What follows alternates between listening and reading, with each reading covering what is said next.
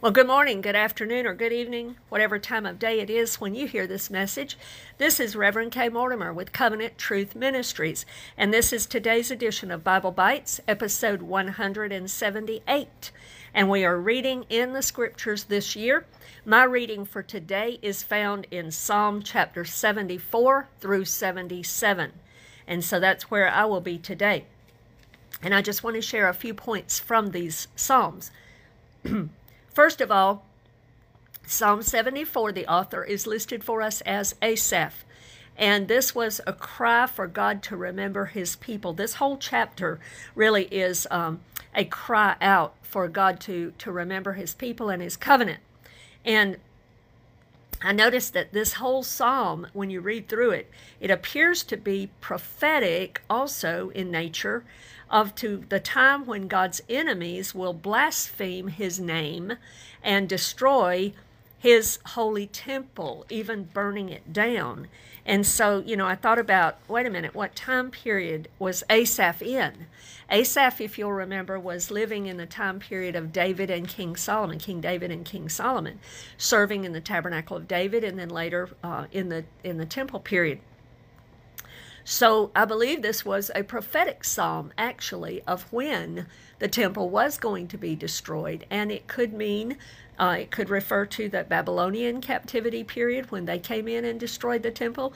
The Romans also destroyed the temple. Or even the tribulation time, and I believe it's even prophetic of the coming destruction and the coming time when God's people will cry out to him for his help from their enemies all around who are blaspheming, who are seeking to destroy them and their places of worship. I believe that it's even prophetic of that time, and that will occur during the time we call the tribulation and up to the time of the coming of Jesus.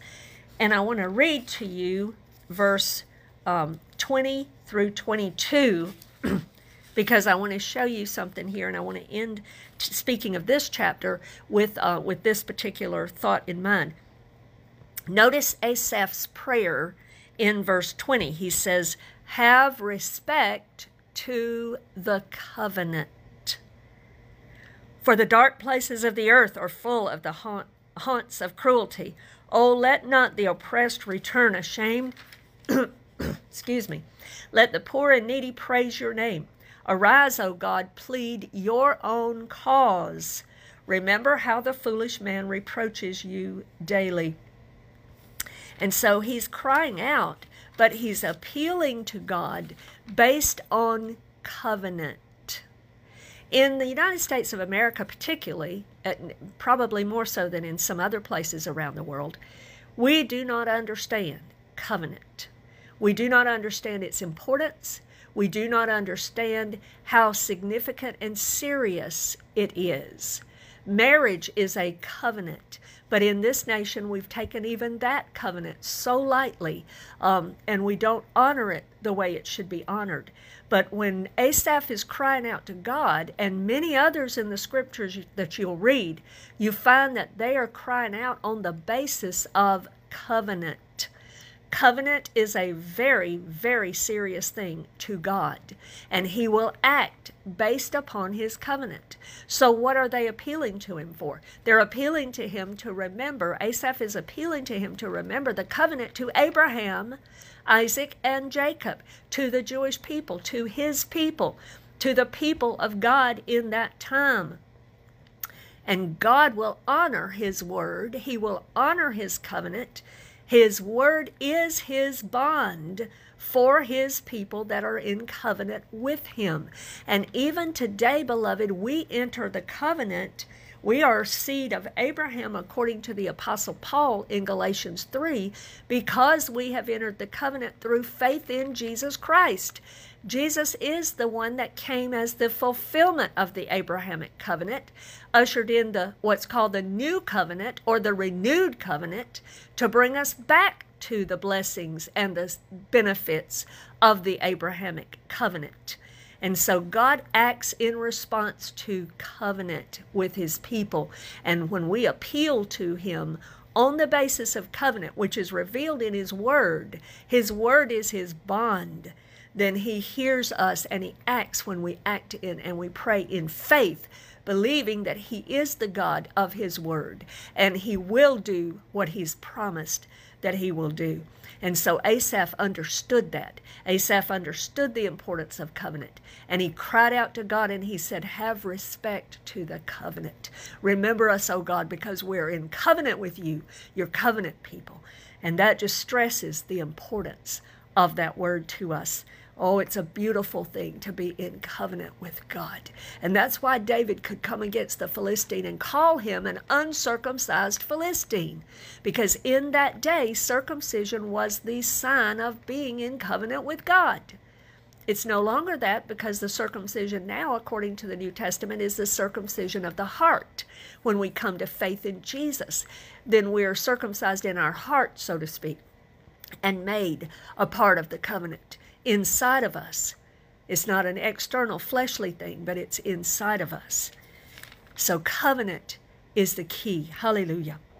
Then in Psalm chapter 75, the author again is Asaph. This is a song to the chief musician, possibly to Jeduthun.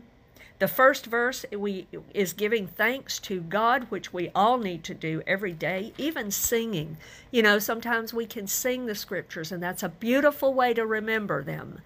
And then in verse 2, we have God actually speaking here. He says those words.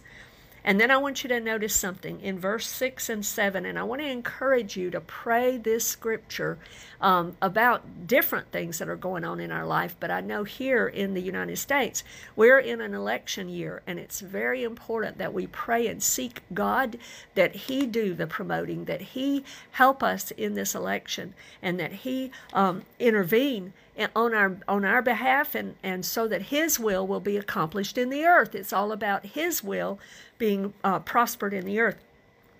But I want to read this to you also, and I encourage you to pray it, especially in election years and other things that come up that we need to remember this scripture and pray for. But it says this, for exaltation comes neither from the east, nor from the west, nor from the south. Now notice this, there's only 3 directions that's mentioned there. What is the one that's missing? The north. The north is not mentioned here. Not in verse 6, but it is in verse 7. For God is the judge. He puts down one and exalts another.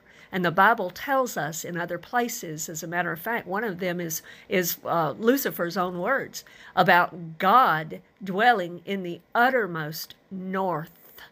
That's where God's home is, way up in heaven, somewhere in the north part. And it's a beautiful thing to even explore that and study that out more.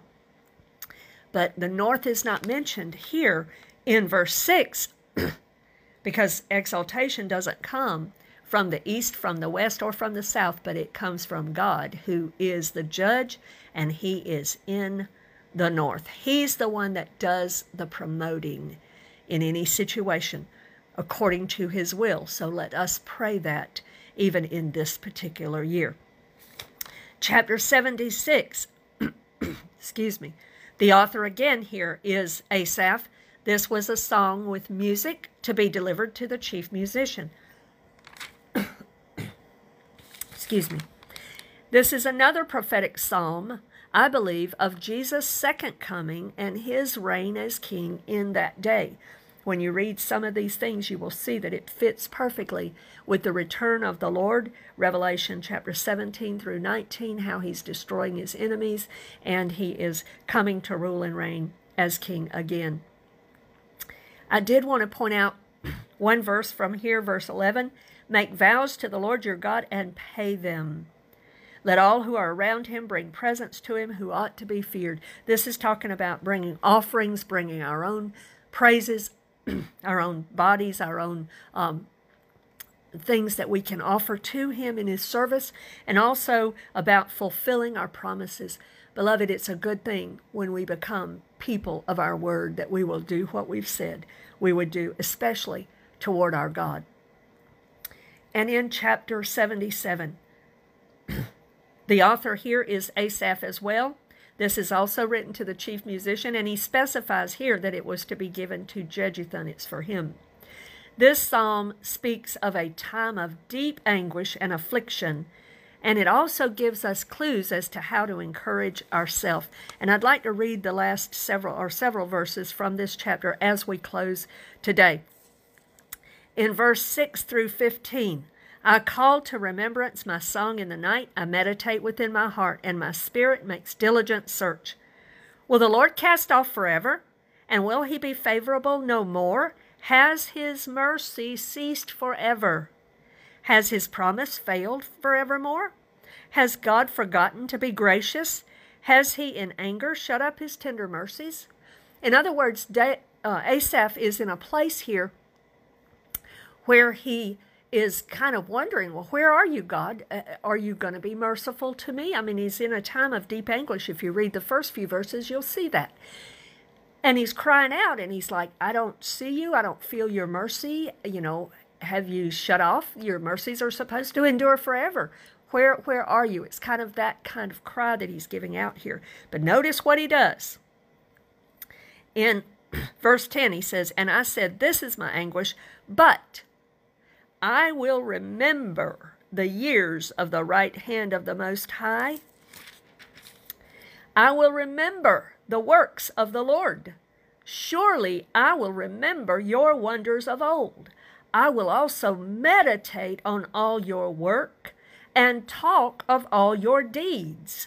Your way, O God, is in the sanctuary. Who is so great a God as our God? You are the God who does wonders. You have declared your strength among the peoples. You have with your arm redeemed your people, the sons of Jacob and Joseph. And he goes on praising God and declaring some of his works.